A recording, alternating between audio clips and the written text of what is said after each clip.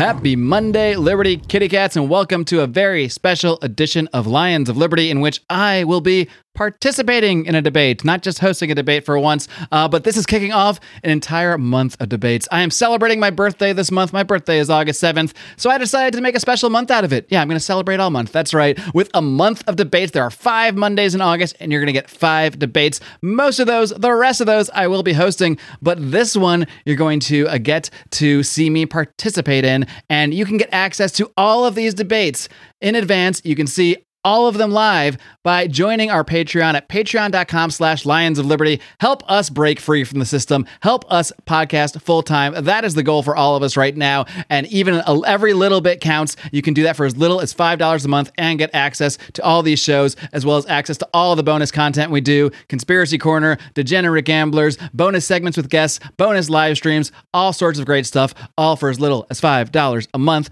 Not only that, this month is inspired by my man, Top Lobster. Top Lobster makes the coolest Liberty gear out there. There is no doubt about it. You want to head over to toplobster.com, and while you're there, be sure to use discount code ROAR for 10% off your order. You can get this awesome Legalized Freedom hat. You can get the Scott Horton End the Wars shirt, and so much great gear. Again, over at toplobster.com. Use discount code ROAR for 10% off your order. We need to empower people with not just the philosophical tools, but the inspiration to break free from the system. Welcome to the flagship Lions of Liberty podcast, your weekly dose of education, inspiration, and real-world application from the top minds in the Liberty movement. If you want liberty, we need to be better leaders, better husbands, better fathers, better friends, better businessmen. We need to be better people. Here's your host, your guide, your shining beacon of liberty, Marc, Clair. Live long and live free. All right, kitty cats, and we are here for a very special debate. I'm very excited to be debating Senator Eric Brakey here today, along with our friend Brian Nichols, who will be hosting this thing. But before we get into that, I want to just let you guys know, you're going to hear at the top from a guy named Steve Hayes. He's a great guy from Town Circle. Now, Town Circle is a new platform, and Steve is going to tell you a bit about it. But I do want to encourage you guys to all head over to Town Circle. They're doing great work, inspiring political debates, inspiring conversations while earning money for charity, while helping feed people. And that is just an amazing thing. It's started by Zuby, who many of you guys are familiar with out there. And you guys got to check out Town Circle. Please do head over there. I will link to that in today's show notes over at lionsliberty.com. That being said, I'm going to toss it over to Steve right now. Let's get this thing going. Hey everyone, and welcome to Town Circle, where we enable public figures from all sides of the aisle to invite each other to live debates and conversations, to unlock money for charity to help those in need. I'm your host, Steve Hayes, and today we have an exciting debate between Eric Brakey and Marc Clair on whether the Edward Snowden reveal was a net negative or positive for liberty. And the best part is that over 1,400 meals will be provided to those less fortunate, thanks to everyone who pledged money to make this happen. But what makes this debate extra exciting is that Brian Nichols, one of the fastest growing voices in the Liberty movement and host of the Brian Nichols Show, will be moderating it. So, Brian, before you kick things off, it'd be great if you could tell us why you've invited Eric and Marc to this debate.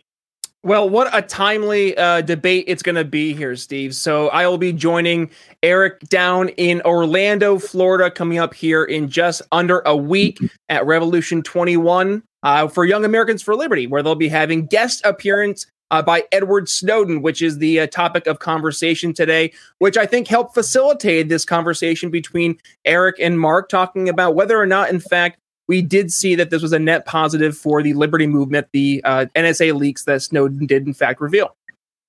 Awesome. So before I get off screen here, I just want to give a special thanks to Eric and Marc for accepting Brian's invite. Without your willingness to engage in good old-fashioned live debates, tons of meals would have been left on the table for those in need. So thanks for setting, such a positive example. Particularly nowadays, our country could certainly use more civil discourse. So without further ado, Brian, the stage is yours. Awesome. Thank you so much for that, Steve. And yes, with that being said, Eric, Brakey, Marc, Clair, welcome to the debate. Is it a debate? I don't know. It's going to be more of a kind of meeting of the minds. You two are dear friends, and I would say good friends here of yours truly over in the Brian Nichols Show. But before we start things off, let's kind of go back to what it is we're talking about here. Steve mentioned beforehand, the Edward Snowden's NSA leak was a net positive for liberty. Eric, you are taking the affirmative. Marc, you are taking the negative, which I think is interesting for a lot of folks at first hearing that, but you did a pre-debate poll and you found that it's actually much closer in terms of people are a little split on this issue. So I think let's start off here. Marc, we'll start off with you taking the negative in this case. Why do you believe that the NSA leak was in fact a net negative to liberty? Well, Brian, let me just start off introducing myself a little bit, just because this is going to be running on the Lions of Liberty podcast, but it's also going to be running on Town Circle, where we were able to raise that money for those 1,400 meals. So for those that don't know me out there, the three of you anyway, I am Marc Clair. I founded the Lions of Liberty podcast in 2013. It has since expanded into the greatest liberty variety show on earth, featuring multiple hosts, multiple formats, and one of those popular formats have been debates that I have hosted, and I've had the pleasure of hosting many debates starting in 2016 when I started hosting Libertarian Party, sort of intra-party, internal party debates and that sort of thing, and that has expanded over the years to become one of our more popular formats. So I was really excited for this opportunity to come up and sort of flip the tables a little bit and actually participate in a debate. And when the opportunity to do this came up with Eric Brakey, and someone I've had on the show, someone who's participated in debates, so I do know that he is a formidable debater. I could not say no, because this just seemed like the perfect opportunity to provide something interesting to Lions Liberty fans, while at the same time talking about a very important issue, and at the same time raising the money for these meals. So it's really a win-win-win for everybody. So I'm really excited about this opportunity. But to get on to the point at hand, I just want to start off by saying that my taking of this position, of the negative in this position, it's in no way meant to disrespect the actions of Edward Snowden in revealing the NSA spying apparatus to the world at large. It's in no way meant to downplay the risks that he took in doing so. And it's certainly in no way meant to defend the actions of the NSA, to defend NSA spying. In fact, I don't even believe the NSA should be an organization that exists at all. So I'm obviously very much opposed to what he did reveal to people. And I would not argue, and I will not argue, that these kind of actions, these kind of rights-violating actions by this government, by any government, should not be revealed. They absolutely should be.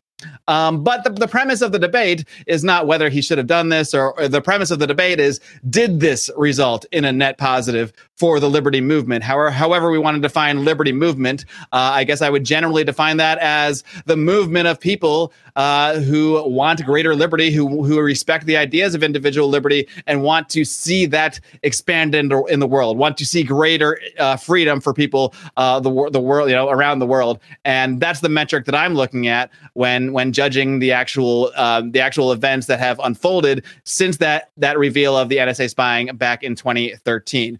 And it's possible that while throughout the course of this conversation, I will bring up some areas in which I do have some doubts about the authenticity of Edward Snowden and his story. At the end of the day, they are merely doubts, and my case does not rest upon these doubts. I simply will be looking at the results as they have unfolded since 2013, and I'll be asking myself these questions, asking you these questions, asking the audience these questions. Do we have more freedom today than we did in 2013 before this reveal? And I would say that has to be a resounding no. I will be asking, has the issue of government spying become a major issue for the American people? And I will say that is a resounding no. Has the reality of government spying changed for the better at all in the last 8 years? I will also argue that is a resounding no on all of these metrics. NSA spying is barely an issue for the American people. In fact, in 2016, we had a presidential campaign spied upon, and everybody knows it. And even when that person became the president of the United States and served as the president of the United States for 4 years, there were no consequences whatsoever. There was barely any public outcry, hardly a peep. And the target was the president. and nothing was still done about this. Lastly, some might argue this is my weakest argument, but it might be my strongest argument, depending on how you think about me. Because my last argument is simply my gut instinct.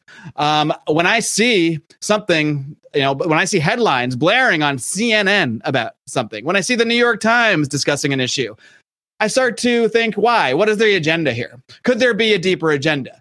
And this is just something that I thought to myself even before I really considered myself a libertarian, but before I considered myself political in any way. I remember during the buildup to Iraq, when all the headlines were about WMDs, my gut instinct told me there's something else here. There's something else going on. There's more of an agenda here, and I was obviously correct about that. And I'm not the only one, but I felt that gut instinct. And it's very similar to when the COVID propaganda started coming out.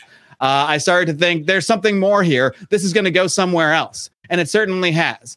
And so I've come to trust my gut instinct over the years. And I had that same feeling when I first saw the headlines on CNN, the headlines about this spying. I thought to myself, what is the agenda here? Why is the mainstream media promoting this so much? Why are they, laying this out like they were kind of talking heads on both sides, arguing the issue, but it was made an issue.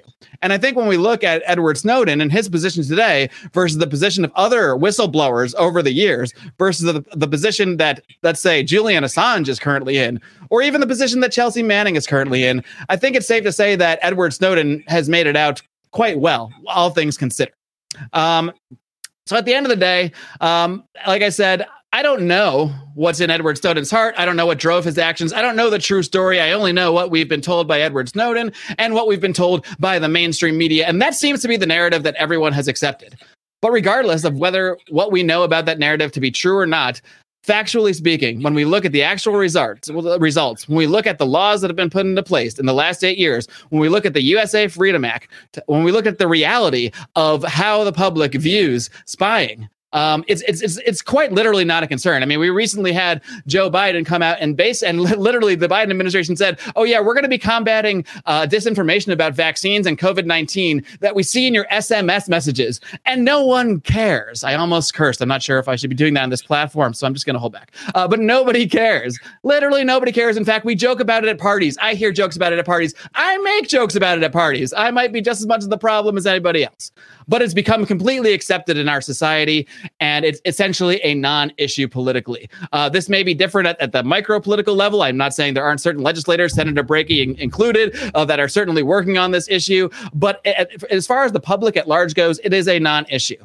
And that is the results as I see them. And that is why I see that not only is it not a positive, it is a negative, because I feel that spying has essentially become accepted as a part of our legal system. Much of this spying has now been enshrined in law, and it has become essentially accepted by the American public. And that is why I do see it overall, regardless of Mr. Snowden's intentions, as a net negative for liberty. Very interesting. Okay, so you hinted that, yes, Senator Eric Brakey does bring some solutions to the table. So, Eric, you're leading the amazing argument there from the Young Americans for Liberty camp. And you're obviously, as you mentioned, having Edward Snowden there as one of your guest speakers for Revolution 21, but you're in the net positive for the liberty argument. So, Eric, what's your position there? Why was Edward Snowden a net positive in his NSA leaks for the pro-liberty movement? Well, thank you, Brian, and I should also say thank you to Steve as well, and thank you, Marc, for doing this. But let me, I guess, like Marc did, let me introduce myself a little bit. So I'm Eric Brakey. I got my start in politics as the state director for Ron Paul's presidential campaign. Served 2 terms in the Maine state Senate, where one of the bills I sponsored was the Fourth Amendment Protection Act, which would have, it passed the House, sadly not in the Senate, but would have had our state just nullify and refuse to cooperate with any unconstitutional surveillance done by the federal government, something I'd love to see states pass across the country. That's a little bit of my background. Now I am the senior spokesperson for Young Americans for Liberty, and glad to be here today. So thank you again, Brian, for hosting. Thank you, Marc, for debating. I do want to give the audience a little bit of context on kind of how we got into this. It should be acknowledged, as Marc said, we actually decided it would be fun to have a debate before we knew exactly what we were going to be debating. And finding a topic became more difficult than either of us imagined because it turns out there's very little of substance we actually disagree on. But we're like two peas in a political pod here. So I guess that's a good problem to have. There's so much to work together on so many issues. But eventually Marc suggested this topic, which I thought was fascinating, whether the Snowden revelations were a net positive or negative for the cause of liberty. It has been 8 years since these revelations came out. So there's a lot to consider in kind of the history of the last 8 years. And the answer, admittedly, may not be as immediately obvious as it first appears. It is worth noting, as Marc said, that the question has nothing to do with Edward Snowden's intent. Whether Edward Snowden is the earnest, self-sacrificing truth teller that I personally believe him to be, or a double agent CIA operative, which is an actual conspiracy theory I often hear on the internet, I think it's fair to be skeptical of all the official narratives. So I'm not, throwing shade at those people. But what the answer to that question is not relevant to this question. The question is about the results. 8 years later, what actual measurable impact have the Snowden revelations that the U.S. government was illegally, unconstitutionally, and secretly conducting mass surveillance on everyone in America? What have the results been for the cause of liberty? So first, to play devil's advocate against myself and to acknowledge some of the points that I anticipated Marc would be making, there is a case to be made for the negative position. With 8 years of knowledge that we are being watched, mass surveillance has become somewhat normalized for many Americans who now openly welcome 1984 telescreens into their homes. In even more dystopian fashion than George Orwell could have predicted, we call some of these devices by human names: Siri, Cortana, Alexa, like they're members of our own family. Further, the spy agencies, to agree with Marc's point, the spy agencies conducting this illegal surveillance have faced very few serious repercussions for doing so. If anything, they are more emboldened than ever, acting like a fourth branch of government. Not only do they spy on the public, they spy on our elected officials in Congress and the White House, who are supposed to be performing oversight over these agencies, checking their power. Having forged an unholy alliance with the National Democrat Party since the election of Donald Trump, the Department of Injustice now targets those few elected officials who attempt to perform their oversight functions, using politicized investigations and selective leaks to the corporate press to openly manipulate our elections in a fashion surpassing even the wildest accusations against foreign adversaries. But let me stop making Marc's case. This is all I was going to say, please, go on. This is all I'm true. enjoying this part. But I would say a lot of this would have happened with or without Snowden's revelation. So I think Marc's question of, do we have more freedom today? I think that's a bit of a false question, because the question is, would these things have happened, and to what degree would they have happened without Snowden's revelations? I think a lot of these things would have happened anyway. Further, the heavy-handedness over the last 8 years from these spy agencies, I think it also has to be understood in the context of desperation. Love him, hate him, or feel somewhat ambivalent about him. The election of Donald Trump represented a public rejection of their authority. Do institutions secure in their power don't behave like Gollum trying to regain the ring of power? They were put in a position where they felt that they were, pushed back on their feet. They're losing, their narratives are losing in the public eye, and they've had to behave in a much more openly heavy-handed fashion than we've ever seen. So how did they get put in this position? Snowden made us all aware of it. In his 2019 memoir, Permanent Record, Edward Snowden writes, quote, "If mass surveillance was by definition a constant presence in daily life, then I wanted the dangers it posed and the damage it had already done to be a constant presence too." So the greatest strength of these spy agencies has been their ability to operate in secret. How can you combat an invisible threat that most people deny exists? You can't. Before Snowden, if you verbalized a fear that the government was spying on you through your cell phone, through your computers and your digital devices and all this, you are at high risk for being diagnosed with paranoid schizophrenia and being put on psychotropic drugs.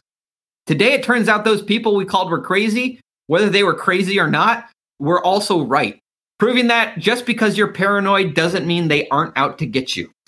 Awareness is the first step, but Edward Snowden even acknowledges awareness is not enough. Action must follow. So let me focus here on 3 important developments that have taken place over the course of the last 8 years as a result of this awareness, as a result of Edward Snowden pulling back the curtain. First, there have been legal victories. Now, I want to say this is probably the least important of the victories. Many of these legal victories have been marginal, but they are significant in their own right. In 2015, a federal court of appeals ruled in ACLU versus Clapper that these bulk data collection programs are illegal, violating even the loose standards of the Patriot Act, and most probably unconstitutional as well. While the Patriot Act authorized the government to demand from third parties, quote, any tangible thing that was deemed, quote, relevant to foreign intelligence and terror investigations, the court determined that relevant cannot mean anything and everything that could hypothetically become relevant at some ambiguous time in the future. Further, this case established that the American people have standing in court to sue over mass surveillance, which was a big question. None of this would have happened if Snowden hadn't revealed the existence of these programs. Further, it led to the passage of the USA Freedom Act in Congress, which, frankly, I don't think went nearly far enough. And I think Marc's point that, in some ways it created its own loopholes and formalized some of this surveillance, which is its own problem. But it did amend the Patriot Act to explicitly prohibit the bulk collection of Americans' phone records. I think that's a marginal victory that doesn't go far enough, but it is something. What is more important, however, is the awareness of mass surveillance created a market demand for secure digital communications. And in a lot of ways, companies did respond. Apple and Google adopted strong default encryption for their mobile devices. Businesses across the world increased the security of their website platforms, turning the HTTP to HTTPS. The S stands for security. This helps prevent third-party interception of web traffic. New software for end-to-end encrypted communications like Signal and the Brave browser have become available and widely used by the public. As Snowden has noted, quote, a change in the law is infinitely more difficult to achieve than a change in a technological standard. Furthermore, the law, quote, the law is country specific, whereas technology is not. Every nation has its own legal code, but the same computer code. Technology crosses borders and carries almost every passport. So the technological changes that have been demanded in the marketplace are, I would argue, much more significant and more important than the legal changes that were won in the last 8 years. And that can be directly linked back to the Snowden reveals. Finally, the Snowden revelations were a major red pill moment. And I'm about to turn 33. For some people, they might think that, that's pretty old, but, some people might think that's still pretty young. But I'll tell you, having been in the liberty movement for over a decade, I'm working now with my colleagues at Young Americans for Liberty, and I'm the old geezer in the office at 33 years old. Many of them were 11 and 12 years old when Snowden pulled back the curtain, and it was a defining moment for them when they first saw the nature of our government for what it is. Today, they are some of the leading activists in our movement, making liberty win through fights on college campuses, at the ballot boxes, and in the realms of social media. Without the actions of Edward Snowden, they could still be living in the matrix today, and our movement would certainly be the worse for it. So later this week, as was mentioned, Edward Snowden will address 1,400 young liberty activists at Revolution 2021, the National Convention of Young Americans for Liberty. Edward Snowden gave the American people a fighting chance by giving us the awareness of what's exactly going on. What we do with that knowledge is up to us. The revolution is ours now. That revolution continues. And, awareness isn't enough. We're going to have to keep fighting if we're going to get change. But I think that we are in a better place today than we would have otherwise been without the Snowden revelations. Well, I got to say, I'm thankful that both Marc and Eric focused on results and outcomes here. So let's kind of go back to you, Marc. when you're looking at some of the things that was brought up here from Eric specifically, I think the number one thing that I heard that I think is the most solid argument is the technology advancements. I mean, I was just before this, we did this recording, I was watching some YouTube, and there was a brand new OS out there that's competing. It's basically Android, but it's super secure, it's super private, and you're starting to see more and more of this in the marketplace churn out. So I guess to that point, Marc, is there some merit that now we actually do have more of an awareness, not just maybe from the societal aspect, which I'm going to definitely push Eric on in a little bit, but looking at the market now offering these solutions for the people who do want to have the alternatives? Is it fair to say that they wouldn't have had the opportunity to even have this in the marketplace were it not for Snowden doing these revelations? Well, Brian, I certainly won't argue that the advancement of technology and the market responding to concerns about privacy is a good thing. So I'm not going to make that argument. That it's not a good thing, I should say. I will argue that it is a good thing, and it's possible. It's possible that we might not have had the same push for those advancements. Maybe the market wouldn't be crying out for that need quite as much if the Snowden revelations had not been laid out.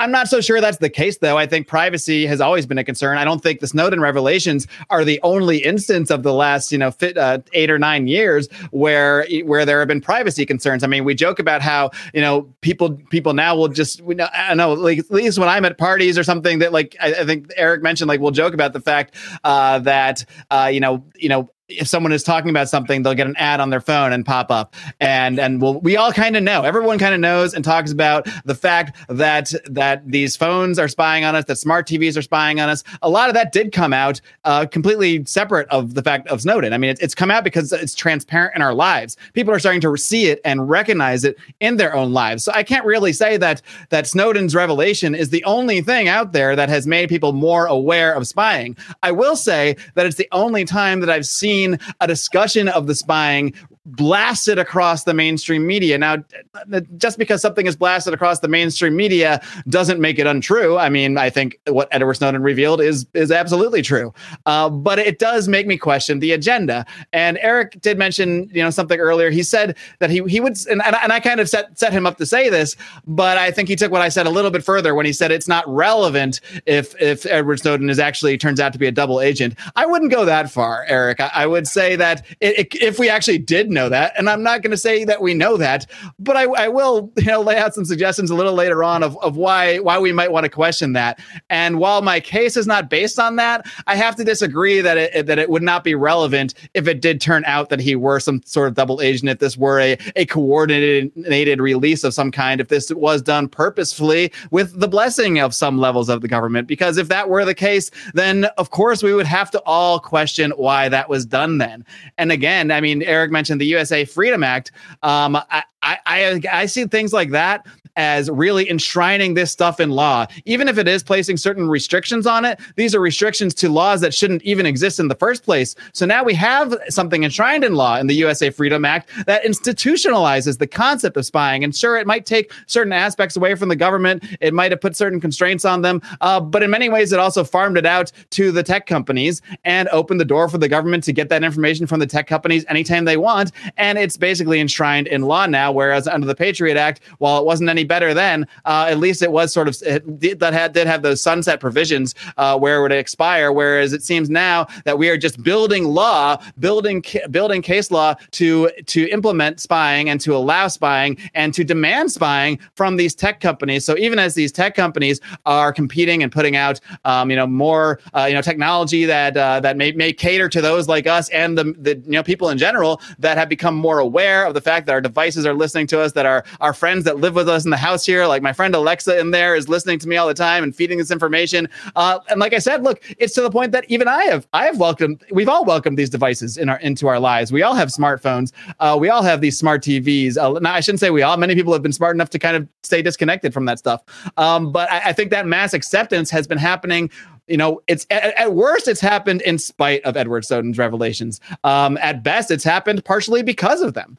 Because the media put it out there, because this became a part of the national debate. Well, now it's just accepted that part of the conversation is how much spying should the U.S. government be allowed to do? How much access to the information that tech companies hold should they be allowed to have? That is where the conversation has shifted. It shifted away from shock and horror and awe at this. It shifted to how can we best work this so the government can still protect us from those terrorists while trying to protect our privacy. But what that's really doing is setting up this system where spying on the American public is enshrined in the system. It's become a part of the system. And these are the things that I question when I go back to asking, why was this broadcast so heavily? Why was this promoted so much by the mainstream media? Why was this narrative so prevalent? And I do believe if we are going to question the motives of whether it's Edward Snowden or the mainstream media at large, or the people that seem to be treating, in many ways, Edward Snowden with kid gloves, again, he has not suffered a fate anywhere near that of Julian Assange.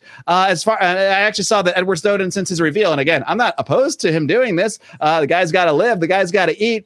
But he's taken $1.2 million in appearance fees. How has that happened? How is that so different than the fate of Julian Assange? How is he doing pretty damn well? How is he making so much money more money than anyone on this panel? I mean, I know how, because he's gotten this fame and attention from this. But he's also somehow been able to keep himself on an island in the process, an island of sorts, in terms of he has not been touched. Look, maybe he's not living it up as much as it seems he is. But when you see him make video appearances on other programs, when you see him make appearances on other podcasts like the Joe Rogan Show, for example, I think one thing people should go back and do if they do want to think a little bit about what Edward Snowden's might really be, I would encourage people to watch the Joe Rogan interview from 2019, and I do mean watch it, not just listen to it.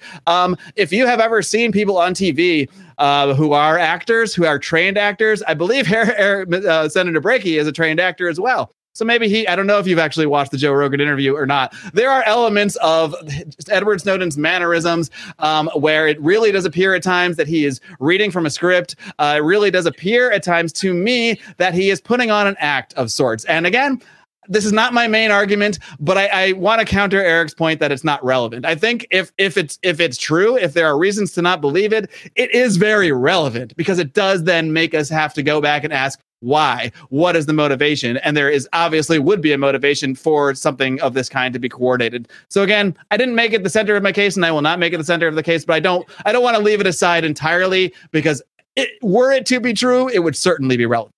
All right, guys, I got to take a quick time out to tell you about our newest sponsors, Paloma Verde CBD. I am so excited about this sponsorship for a number of reasons. One, CBD is a freaking miracle. CBD has helped me with so many things in life, from insomnia to joint and muscle issues. I'm old, guys. I just hit 40 last year. I'm almost 41.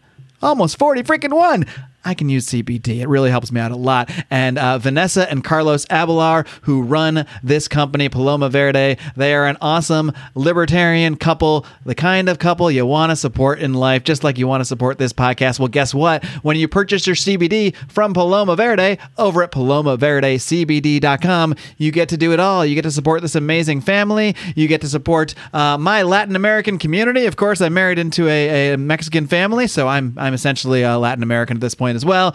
You get to support the Latin American community, and you also get an amazing product. Not only all of that, you get to support this podcast at the same time. We, of course, get a kickback from these sales, and you get a huge discount by using our discount code. That discount code is ROAR, ROAR. Use that discount code at checkout, and you're going to get 25% off your order. 25 freaking % off your order. And they have awesome stuff. Like I said, my favorites, I have them right here, actually. These premium CBD gummies. These are legit, and I'm not kidding. The only bad part about these gummies is that they're so delicious that I kind of just want to eat them all at once, and you really don't need to eat all that CBD at once. The gummies are delicious. These amazing salves they have. I tried one of these salves on my neck. I got a neck issue, guys. My neck's always sore, always hurting me. This salve, it is freaking magic, the salve that I use.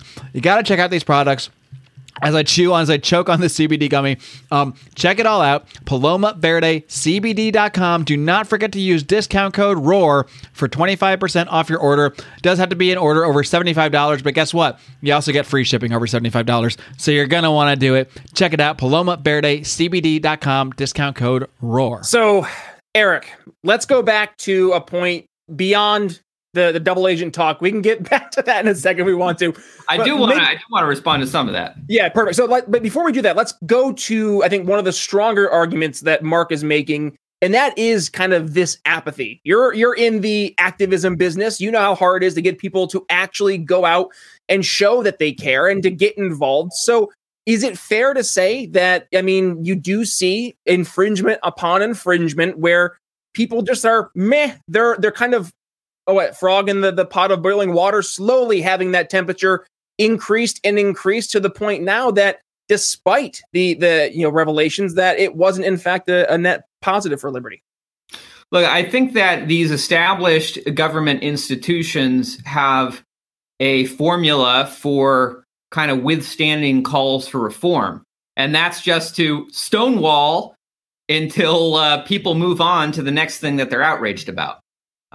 We were outraged about the Federal Reserve at one point, and there were massive calls for an audit of the Fed. They stonewalled until people got upset about the next thing. The same thing happened with surveillance. The same thing happened with the calls from Occupy Wall Street and the Tea Party for economic reforms. They just stonewall until they can get us outraged about something else. And now these days we're outraged. People are generally outraged about things that aren't threatening to the establishment, all this identity politics and everything, which I believe is a red herring used to, keep us away from fighting about the things that actually could make a difference and threatening this corporate political power structure. But anyway, putting that aside, but I do want to respond to some of the things that Marc was saying. I think that we've entered the realm of speculation, and if we're going to live in the realm of speculation, I'll join there with kind of a different narrative and way of kind of interpreting the events. Some of the reasons why it could all be kind of an elaborate. Certainly, it could all be an elaborate show, on a global stage. But the fact that the international manhunt that took place for Edward Snowden, the fact that they grounded the airplane of the president of Bolivia on the simple hunch that Edward Snowden might be aboard this airplane, they went to such incredible lengths using tremendous political capital to try to get this guy. And I think the only reason he's really kind of protected today is because he has been granted asylum in a nuclear armed power that we don't quite dare sending shock troops in to go and take him out. He's, in Russia. Ironically, he's in Russia because they canceled his passports as he was, flying from one country to the next, and he ended up being grounded in Russia. It's reportedly not where he'd like to be, and he'd even be open to coming home to the U.S. if he were promised a fair and public trial, not one of these show trials. Not even a show trial, because no one in the public gets to see their show trials, but not one of these kind of these trials in a back room where all the government secrets are kept private and the public don't get to see what's going on. Anyway, so why was his treatment so different than Assange? Because the U.S. was able to pressure the Ecuador as political change happened there to surrender Assange when he was in their embassy, and the government hasn't been able to do that with Russia. Though I think that Snowden in Russia, I think from a certain degree you can look at that as one of the contributing factors for why relations with Russia have soured so much over the last 8 years. It's because they're protecting this great whistleblower who the federal government would certainly want to punish to the same degree they have Julian Assange. Putting that aside, the other question: why was his treatment in the media so different? You could argue the case that, in fact, I'll try to argue the case that a different narrative is that.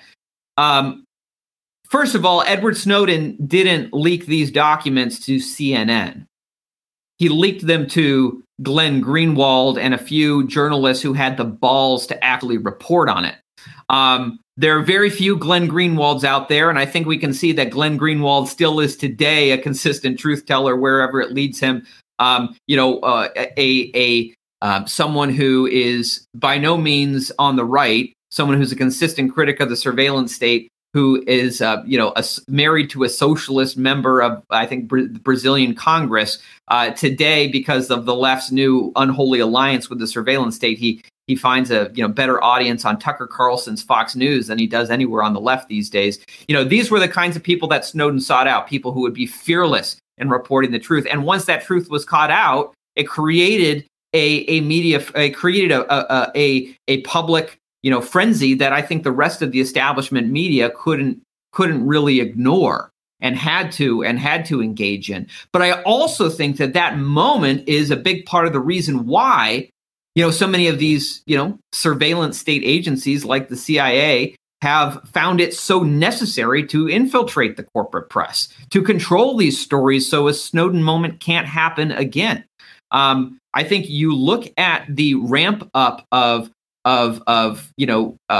intelligence agents who have become employees of CNN and MSNBC and the big corporate media establishments, since 2012, ramping up, since the election of Donald Trump. And I think you can tie a lot of that back to the Snowden moment and them not wanting to allow something like that to happen ever again.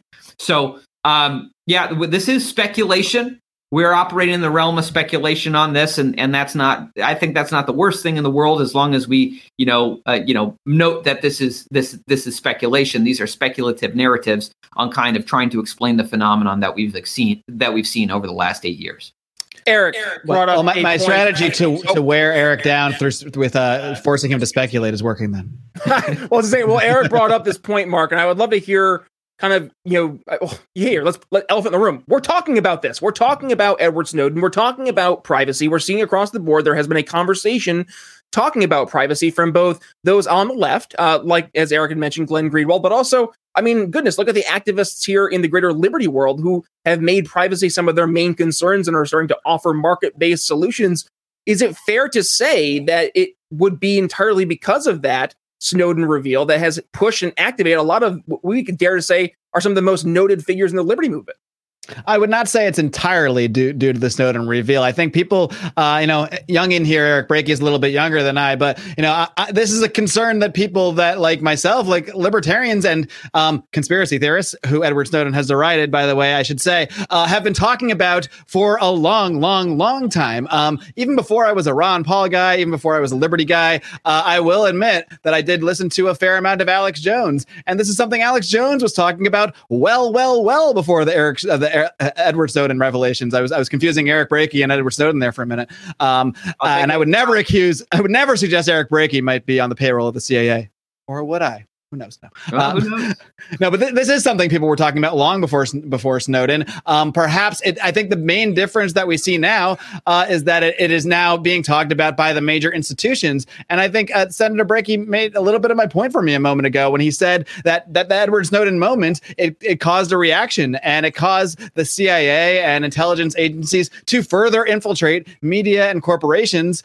So this kind of thing doesn't happen again. So this doesn't, so they can control these narratives. But hasn't that made it worse? Isn't that a bad thing?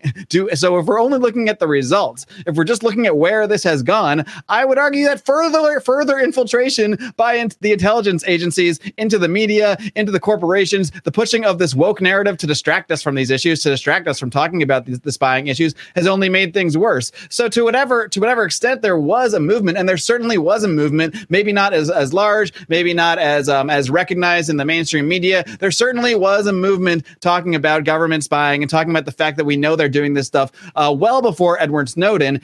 What Edward Snowden did was bring this conversation somewhat to the kitchen table, I guess might be the argument, to where now maybe like my mom and dad might actually agree, okay, this crazy thing you're talking about, I guess we agree it's happened. But having the conversation, this is something that I've had to reflect upon as a big Ron Paul supporter, a big fan of the Ron Paul movement. There is no doubt that Ron Paul, and I'm not going to make an argument against the Ron Paul movement here. That would be a big mistake. And I never would, because the Ron Paul movement created me. The Ron Paul movement created Lions of Liberty.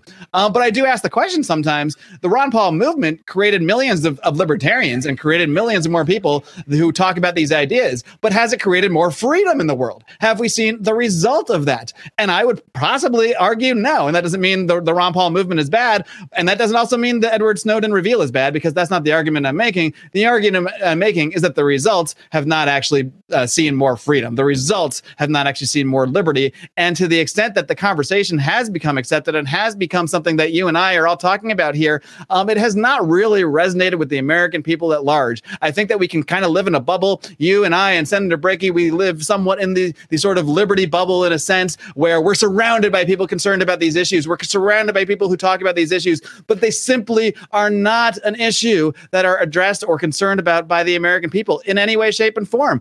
There was a Pew Research poll conducted just in April of 2021 that asked that took a poll of the biggest political issues that the American people were concerned about. I'd like to just read some of these top issues concerning the American people. They were the affordability of healthcare, the federal budget deficit, violent crime, illegal immigration, gun violence, coronavirus outbreak, racism, economic inequality, unemployment, climate change, childhood education, domestic terrorism, infrastructure, international terrorism, sexism. Spying isn't even on this list.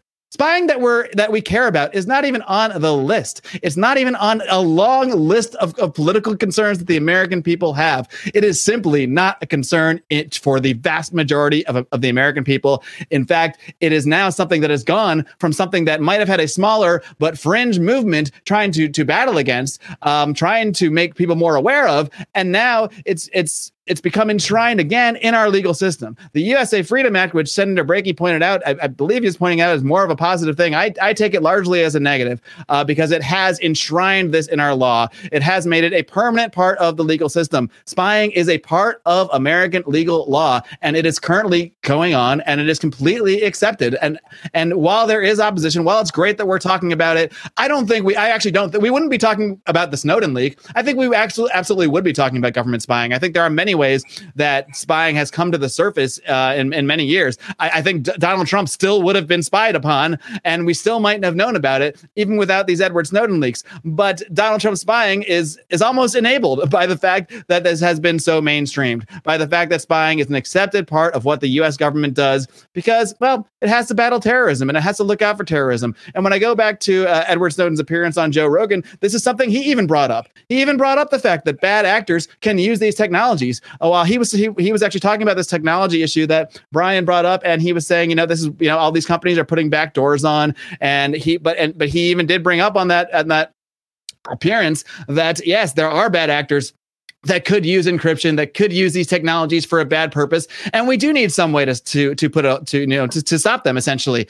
so in many ways, the narrative, whether he's doing it intentionally or not, by having the leading spying advocate, anti-spying advocate, suggesting that there might be a need for some sort of backdoor, we just need to do it in the right way. We just need transparency about it. Again, this word transparency is what helps enshrine it into law. So now there's an open conversation. Trump's William Barr, yes, I think it was William Barr. He was looking to do backdoors, and it didn't really happen, but who knows what they're really doing. But this is something that the government is pushing for, and it's very likely that there will be more and more backdoors put into any new technologies that come out, and more laws that allow the government to request information from these private companies that are collecting all this information from us. So even if we might be having a more specific conversation about Snowden, I like to think that no matter what, the three of us at least would still be concerned about government spying, that it would still be an issue because we knew this was going on before, and there were many indications that this was going on before. What the Snowden reveal has led to is a mainstreaming of the conversation, but the mainstreaming of the conversation has turned away from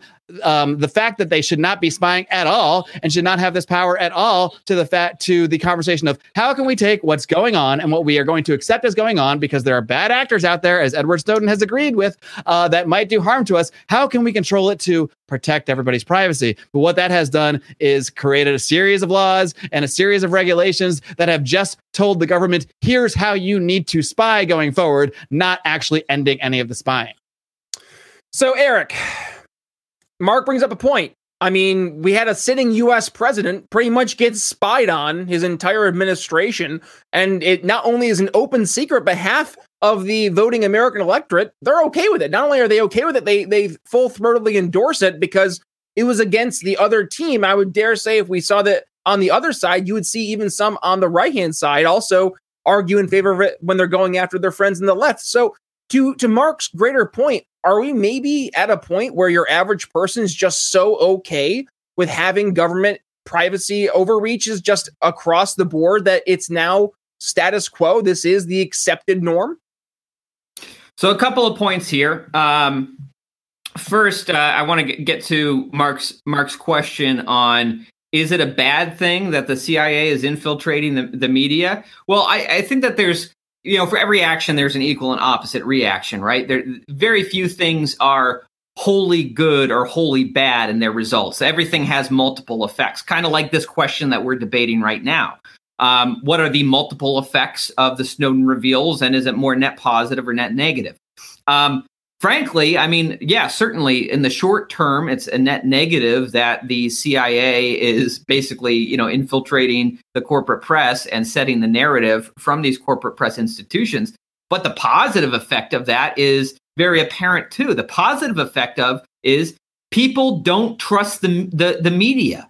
The trust for the corporate press is at the lowest levels, I think, in recorded. Well, at least in our lifetime, certainly single digits for sure. Right. I mean, trust for the corporate press is almost as low as trust for Congress, which is always very low. So yeah, there's a positive effect in that, even that we don't trust the media anymore, and it's causing people to turn more and more to alternative media sources like Lions of Liberty and the Brian Nichols Show. So, I think I should all see pro CIA infiltration because it might be better for all of us in the long run. Yeah, absolutely. And you can point out that the CIA is infiltrating these groups, which is why they should come and listen to the products that you're putting out. It's not bad marketing. I'll give you that. Well, and let me say on top of this, we're not the CIA. No, yeah, that could be the until we get successful enough, then hopefully we'll be infiltrated as well. Because then we'll know we're doing Lions of something Liberty, definitely not the CIA. You can put that in like underneath. So that might make some people wonder. But then to this question that no one cares about surveillance. This is something that Marc has asserted. I would say there's great. I should confirm. I don't mean no one in the literal sense. Right, obviously, the three of us and many other people do. Obviously, we care. People in the Liberty Movement care, but also the right increasingly does care. And you can look at this by the fact that as the corporate press, the trust for the corporate press slides day by day. The number one news show on cable news is Tucker Carlson, who on a regular basis is even going so far as to ask questions about like the FBI doing what we know the FBI does. The FBI basically infiltrating movements, using entrapment to get people to do things that they can then clamp down on and call terrorism to justify their own powers and their own existence, like they did in Michigan with the Gretchen Whitmer case. And many have legitimate questions. Did they do this on January 6th? And Tucker Carlson is the number one show on cable news, is directly challenging on a near daily basis the powers of these spy agencies. So the right has come full circle, I think, seeing the abuse of these spy agencies, against, the folks who supported the creation of these institutions under George W. Bush have come full circle and are the biggest opponents of it now that it's being turned against them. So in some ways, as someone who my mission has been since, in the Ron Paul movement the last 10 years, trying to radicalize the right to oppose these unconstitutional government programs, I see that as a big win. Sadly, the left has gone full circle the other direction. But that's its own thing. But I do want to bring up this concept again. The question, there's a concept in economics, ceteris paribus, all other things being equal. And because we aren't in a laboratory environment where we can run an experiment. Okay, what happens in history if the Snowden reveals don't happen versus what they do? We can't do that. We can't run an experiment like that. We don't have a time machine. A lot of these things are speculation. But I would suggest that a lot of these things really would have been happening anyway. But the awareness has given movements like ours. It has helped us red pill a lot of people to fight back, just like the Ron Paul campaign did. I want to push back on Marc on that one. You say that we haven't, freedom hasn't increased since these revelations, but freedom wasn't increasing. We weren't on a trajectory of increasing freedom, before these revelations anyway. The question is freedom increased versus where it would have been otherwise? And just like the Ron Paul movement, radicalized so many young libertarians to go and, become early pioneers in things like Bitcoin to challenge the Federal Reserve, or even run for their state legislatures and restore gun rights with constitutional carry and so many other things. It is not, is there more freedom today than there was 8 years ago? It's, are we more free and on the path to being more free today than we would have been otherwise? My goodness, I can't believe we're already getting close-ish to time. So I wanted to do this. This is one thing I like to do when I'm training my sales team. And when you're going through, I want you to think about something. And Marc, I'm going to start with you. Something that Eric has presented here that is the strongest argument in favor of what he's presenting. You have to get a little bit of concession to. And then Eric, we're going to do the same for Marc's side. So what would you say is the strongest argument that Eric's made thus far today, Marc? I think it's actually the argument that he just made a moment ago. I would say that to whatever extent that the Snowden reveals, much like the Ron Paul campaign, I want to be clear, I'm not arguing the Ron Paul campaign didn't lead to more freedom. It was just kind of a side comment because it is something I think about in that way, just like I have made myself think about this issue in the last couple of weeks preparing for this debate. The idea that to whatever extent more people became aware of this issue than would have, because maybe they wouldn't have seen it if it wasn't blasted on CNN, or they wouldn't seen it if it wasn't a mainstream conversation. Even if there were an ulterior motive, even if there is more laws that are enshrining the spying and that sort of thing, to whatever extent that people became inspired and emboldened to get more into the privacy issue, to become entrepreneurs, to become tech nerds, to get into cryptocurrencies, to find all the ways that we can combat this, not just politically, but just in our own lives. By the way that you can protect individual people from spying, to make people more anonymous through cryptocurrency and the blockchain technology overall. To whatever extent people became more inspired. Obviously, Bitcoin and cryptocurrency was around before the Snowden reveal, so I think this trend was already there.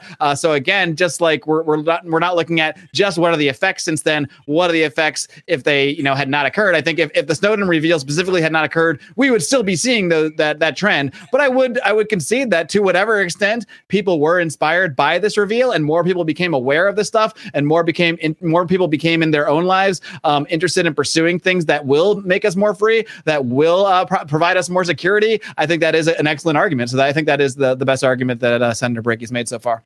All right, Eric. And for the point that Marc's been raising, I mean, he raised up a few really strong points. Which one do you think has been the strongest argument thus far? Well, first of all, I want to say, Marc and I promised going into this debate that it was going to lack substance and just be about ad hominem. Yeah, we've really failed. We've really failed. I'm a little disappointed. We still have some time, guys. Come on. Well, I still haven't got to the point where I am going to accuse you of being a CIA actor, even though I suggested I might not. But I was going to hold and I haven't, all I'm going to say is Google is Eric Brakey a Fed and see what you find. That's all I'm going to say. And all I'm going to say is Lions of Liberty a CIA controlled opposition outfit? I don't know. It's for the viewers to decide. I'm not suggesting they are, but yeah. So in all seriousness, and I think I acknowledged this in my opening remarks, I think the strongest argument is, from Marc's side, is the degree to which the awareness has created a sort of normalization in people's minds and a mass acceptance that, well, this is just what the government does. Kind of like the TSA, we were all outraged about it at first, but now we're 20 years later. It doesn't look like the TSA is going anywhere, and we just passively accept that we got to let TSA agents run us through, naked body scanners or grope us and commit sexual assault against our children every time they want to, we want to fly an airplane. So So that kind of mass acceptance is sad. An institution like this goes on long enough with public awareness and people just accept it as part of the scenery. And I do think that certainly has happened to some degree. But I would also counter that, movements for change don't necessarily require, majority support. The American Revolution we often talk about was initially, it was a radical 3% of the population that lit the brush fires for this, that grew into real change and real revolution. And I think that, we need to I think that the fact that I think that our radical liberty movement continues to grow. It is sometimes a slow burn. It doesn't happen as fast as we'd like it to. But revolutions, it's like Ron Paul said at the end of the 2008 campaign. Campaigns are short-term efforts, but revolutions are long-term projects. Building support for overthrowing the deep state, our fourth branch of government, building support for restoring liberty in America in a true way. This is going to be a slow burn. Sometimes it may be a battle of inches. Sometimes it may even, we feel like we're moving backwards. Sometimes we see these institutions behaving just more recklessly, increasing their grip on the American public than ever. But again, I always take heart with the knowledge that, like I said before, institutions that are winning the fight, the narrative fight, do not behave like Gollum trying to reclaim the ring of power. And that's what they've been behaving like as they've cracked down on the public more and more. They're behaving like people who are afraid that they are losing control. And I think that they are. And as are, the mass majority of the American public may not take these issues seriously right now. But I guarantee you that as we move more and more towards this tipping point moment that is coming in the future, when we have the financial crisis that is inevitable as they print more and more money and destroy the currency, there's going to come a day when so many of these things that have just been passively accepted from the government are going to be called into question. And it's going to be people like, Brian, you, me, Mark. It's going to be people like us who are going to have to, use that moment and rally the radical 3% who want liberty to challenge, to use that moment to challenge the structures that are in place and get real change. Until then, we got to keep plugging away. But Edward Snowden, again, you can't fight an enemy that people don't even acknowledge exists. People know that the surveillance state is there now. And that's the first step. So we got to keep pushing. All right, guys, before we wrap up here, I got to let you know about one of our great sponsors, our longtime sponsors at Lorenzotti Italy. If you are a fan of coffee, if you like a nice fresh cup of joe to wake up in the morning as I do, you're going to want to check out our friends at Lorenzotti Italy. They deliver fine, premium Italian coffees right to your door in these nice little tins that look so wonderful sitting on your counter there. And if that weren't all enough, these guys are great libertarians. They are Patreon supporters of this show. They are absolutely worthy of your support. If that all wasn't enough, these guys do more than just sell coffee. They also help other entrepreneurs set up their own coffee businesses, help them acquire equipment, acquire financing, everything they need to start their own coffee business, start their own coffee shops. So you definitely want to check them out for that reason if that's something that's been on your mind. Either way, just fantastic people at Lorenzotti Italy. Amazing people, fantastic people. You'll want to support them if you're fans of the show. Heck, even if you're not, if you're listening to this by accident, check them out anyway. They have great coffee. Lorenzotti Italy. You can find them at lorenzotti.coffee. That's LORENZOTTI.coffee. And you do not want to forget your Lions of Liberty listener discount. Just use discount code ROAR for 10% off your order. All right, gents. So let's finish here. We're going to recap again. What was the topic of conversation? It was Edward Snowden's NSA leak a net positive for liberty or for the advancement of liberty? So, Mark, we heard from you first. Let's go ahead and in the final closing statements here, final thoughts, we'll go ahead, give you the floor here. Do you think you made the best case you could today? Well, I just want to say from the beginning that, well, first of all, thank you, Brian, for hosting this show. When Senator Brakey and I were discussing who we should have host this, you were quite literally the first person that came to mind. And as soon as I brought it up, he completely agreed with me. And you have absolutely lived up to the expectations. You've been an awesome host, not quite revealing whatever biases you might have in there, and while really facilitating the conversation. And I'm really thrilled that you were able to connect us and bring us to Town Circle. And we're also able to help feed people at the same time and really bring a more awareness to this conversation. I think it's an important conversation to have. So I just want to thank you for that, Brian. Yes, I am kissing up to the host. Yeah, I would say, did I make the best argument I could have made? I don't know. Time will tell.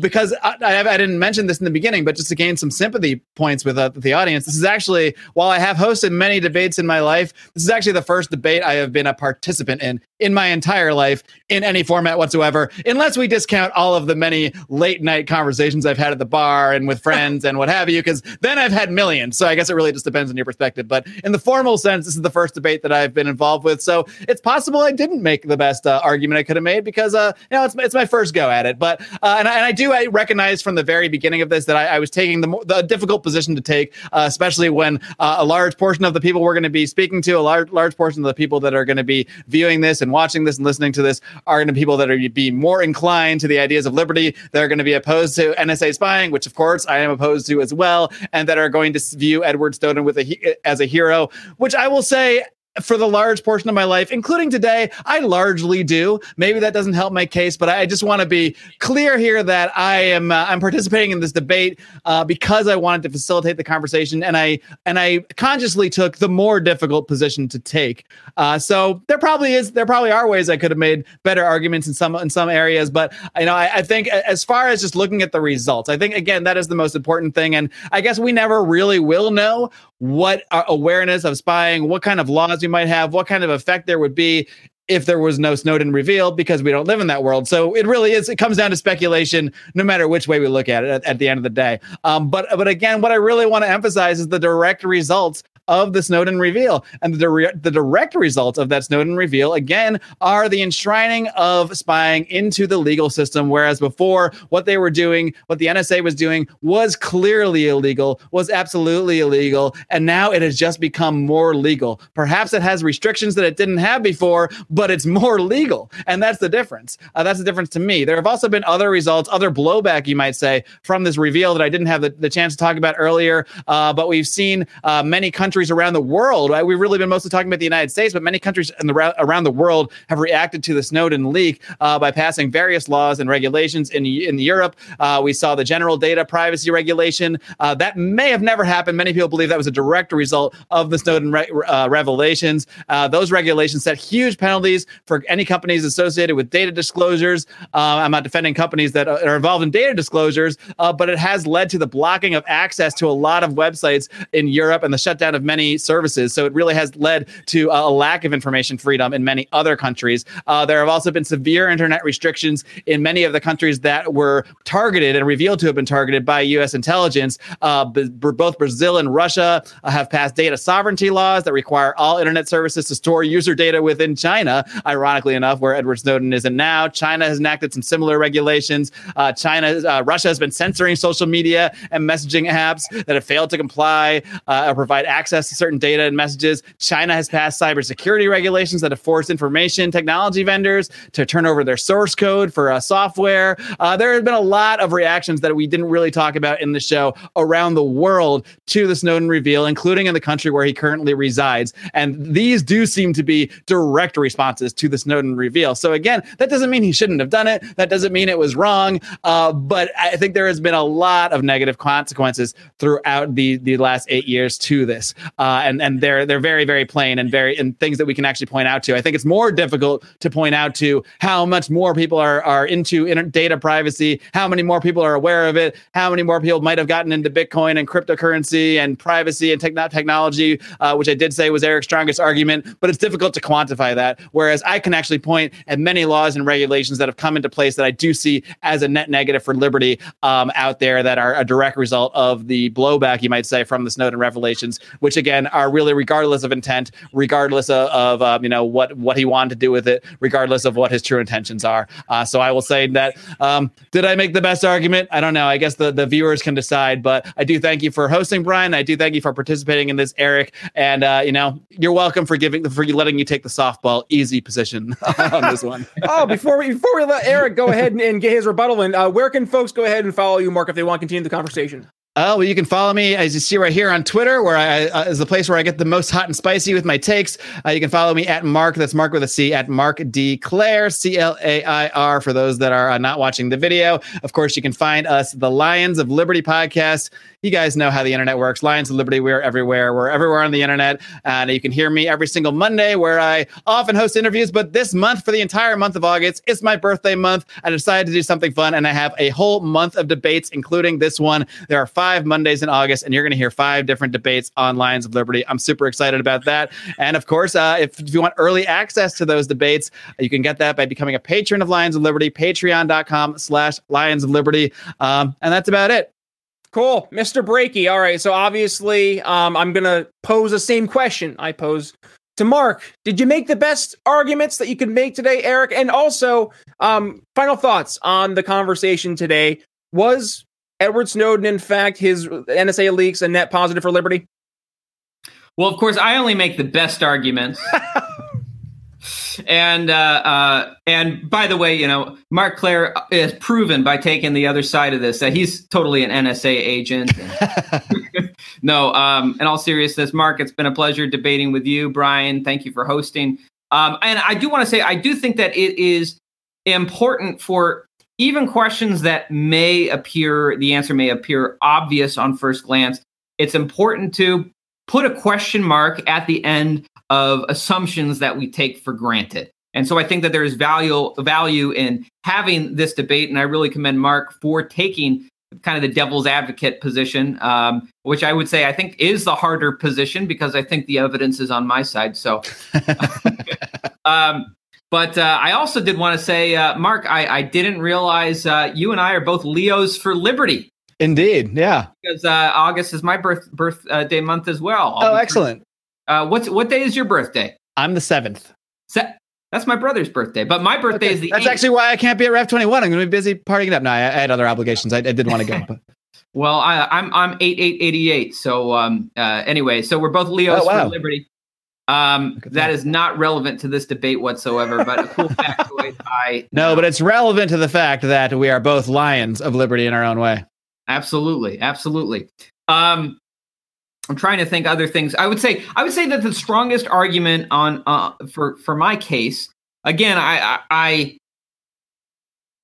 think that the legal victories at this point in time have been marginal at best. And I frankly agree with Marc to some degree about the USA Freedom Act, that I think to some degree it was token legislation. It had some good qualities in it, but overall it did. Rand Paul criticized it at the time as formalizing a lot of the things that were at that point illegal. This is a side question. Sorry to interrupt. I just am curious. Do you think if you were in the U.S. Congress at this time, do you think that's something that you would have voted for that? Probably not. No. Okay. Good to know. I think I would have been fighting for full repeal of the Patriot Act. I don't like this. Like, we've just accepted. I mean, at one point, the Patriot Act was controversial, and now we just accepted. Well, we need to have the Patriot Act, right? And so let's just make it better. Right. I don't think that's how we should be doing things. Anyway, putting that aside, but I do think that the best argument remains the technology that has emerged out of a demand in the marketplace for better security. I think that this is still something that's in its infancy, but we're seeing, huge strides for some of the technologies I mentioned. We didn't even really get into cryptocurrency, but I do think that has been fueled by, desire to have technology that is, safe from manipulation from these centralized government authorities. So I think that there are a lot of things that are building that we have not reached the culmination of yet. These developments can take some time, but it's like Michael Malice says, you don't win all at once. You win little by little and then all at once. And we haven't won all at once yet, but I do think that when we look back maybe in 50 years' time, we're going to see much more clearly the triumph of liberty, the triumph of this liberty revolution in America and across the world. And we're going to be able to point back to the Edward Snowden revelations as a very big contributing factor to it all. Well, I think the fair thing to do then is to just agree right now that in August of 2071 we will do this debate again with more hindsight and more information at our disposal. Should we bet like some Bitcoin on it? Sure. $5. I would say one Bitcoin, but I don't know. That might be richer than my in 2071. You might buy a mansion with $1 Bitcoin in 2071. But with that being said, I mean, Eric, really quick before I wrap up, where can folks go ahead and follow you in the Young Americans for Liberty crew? So you can follow me directly at Senator Brakey on Twitter. You can also follow Young Americans for Liberty at YA Liberty on Twitter. You can also find all of us, Young Americans for Liberty, myself, on Facebook and Instagram. Look around. We're always delivering good content, talking about the fight for liberty on a daily basis, the amazing work of our activists on college campuses, knocking doors to elect principled liberty champions who are going to challenge the surveillance state and the state at all in all of its manifestations in the years ahead. We're making liberty win. Glad to be a part of it, and thank you both for being here. Absolutely. And I'm looking forward to hanging out with you down at Revolution 21 here, Orlando, Florida, coming up August 5th through the 7th. I'll be on Media Row, so folks who are watching, they'll be down there. Please stop by. But to kind of put a bow on this debate/conversation, I love that you both focused on results. I agree wholeheartedly in terms of what you both thought were the strong arguments from the other. I personally believe the technology argument from Eric's standpoint is huge. And to Marc's standpoint, there is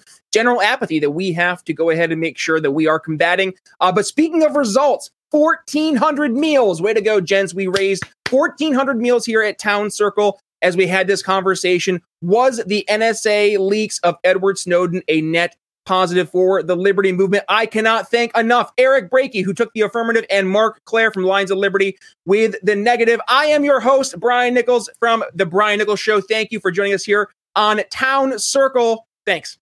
Thanks, Brian. Thanks, Eric. Thank you.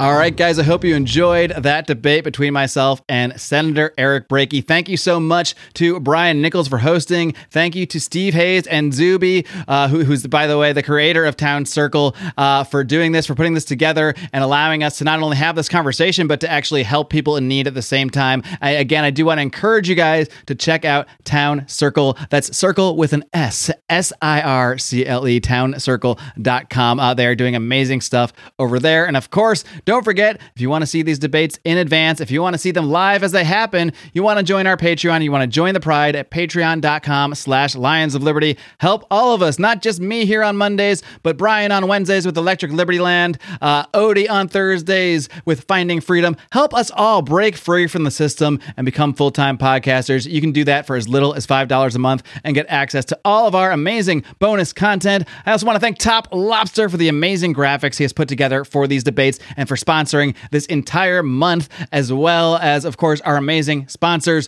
Lorenzotti Italy. Head over to lorenzotti.coffee. Use discount code ROAR there, as well as Paloma Verde CBD, palomaverdecbd.com. Again, discount code ROAR. We make it really simple. That one, you get 25% off your order, off any over $75. You also get free shipping. You really can't beat that, my friends. Until next time, until next week, we'll have another one of these debates between Brad Palumbo and Ace Archist, tweeter extraordinaire. They had an amazing debate. I say had because this one already happened, and patrons got to see it first, just as I have promised. So again, patreon.com/Lions of Liberty if you want early access to this stuff. And until next time, my friends, Live long and live free.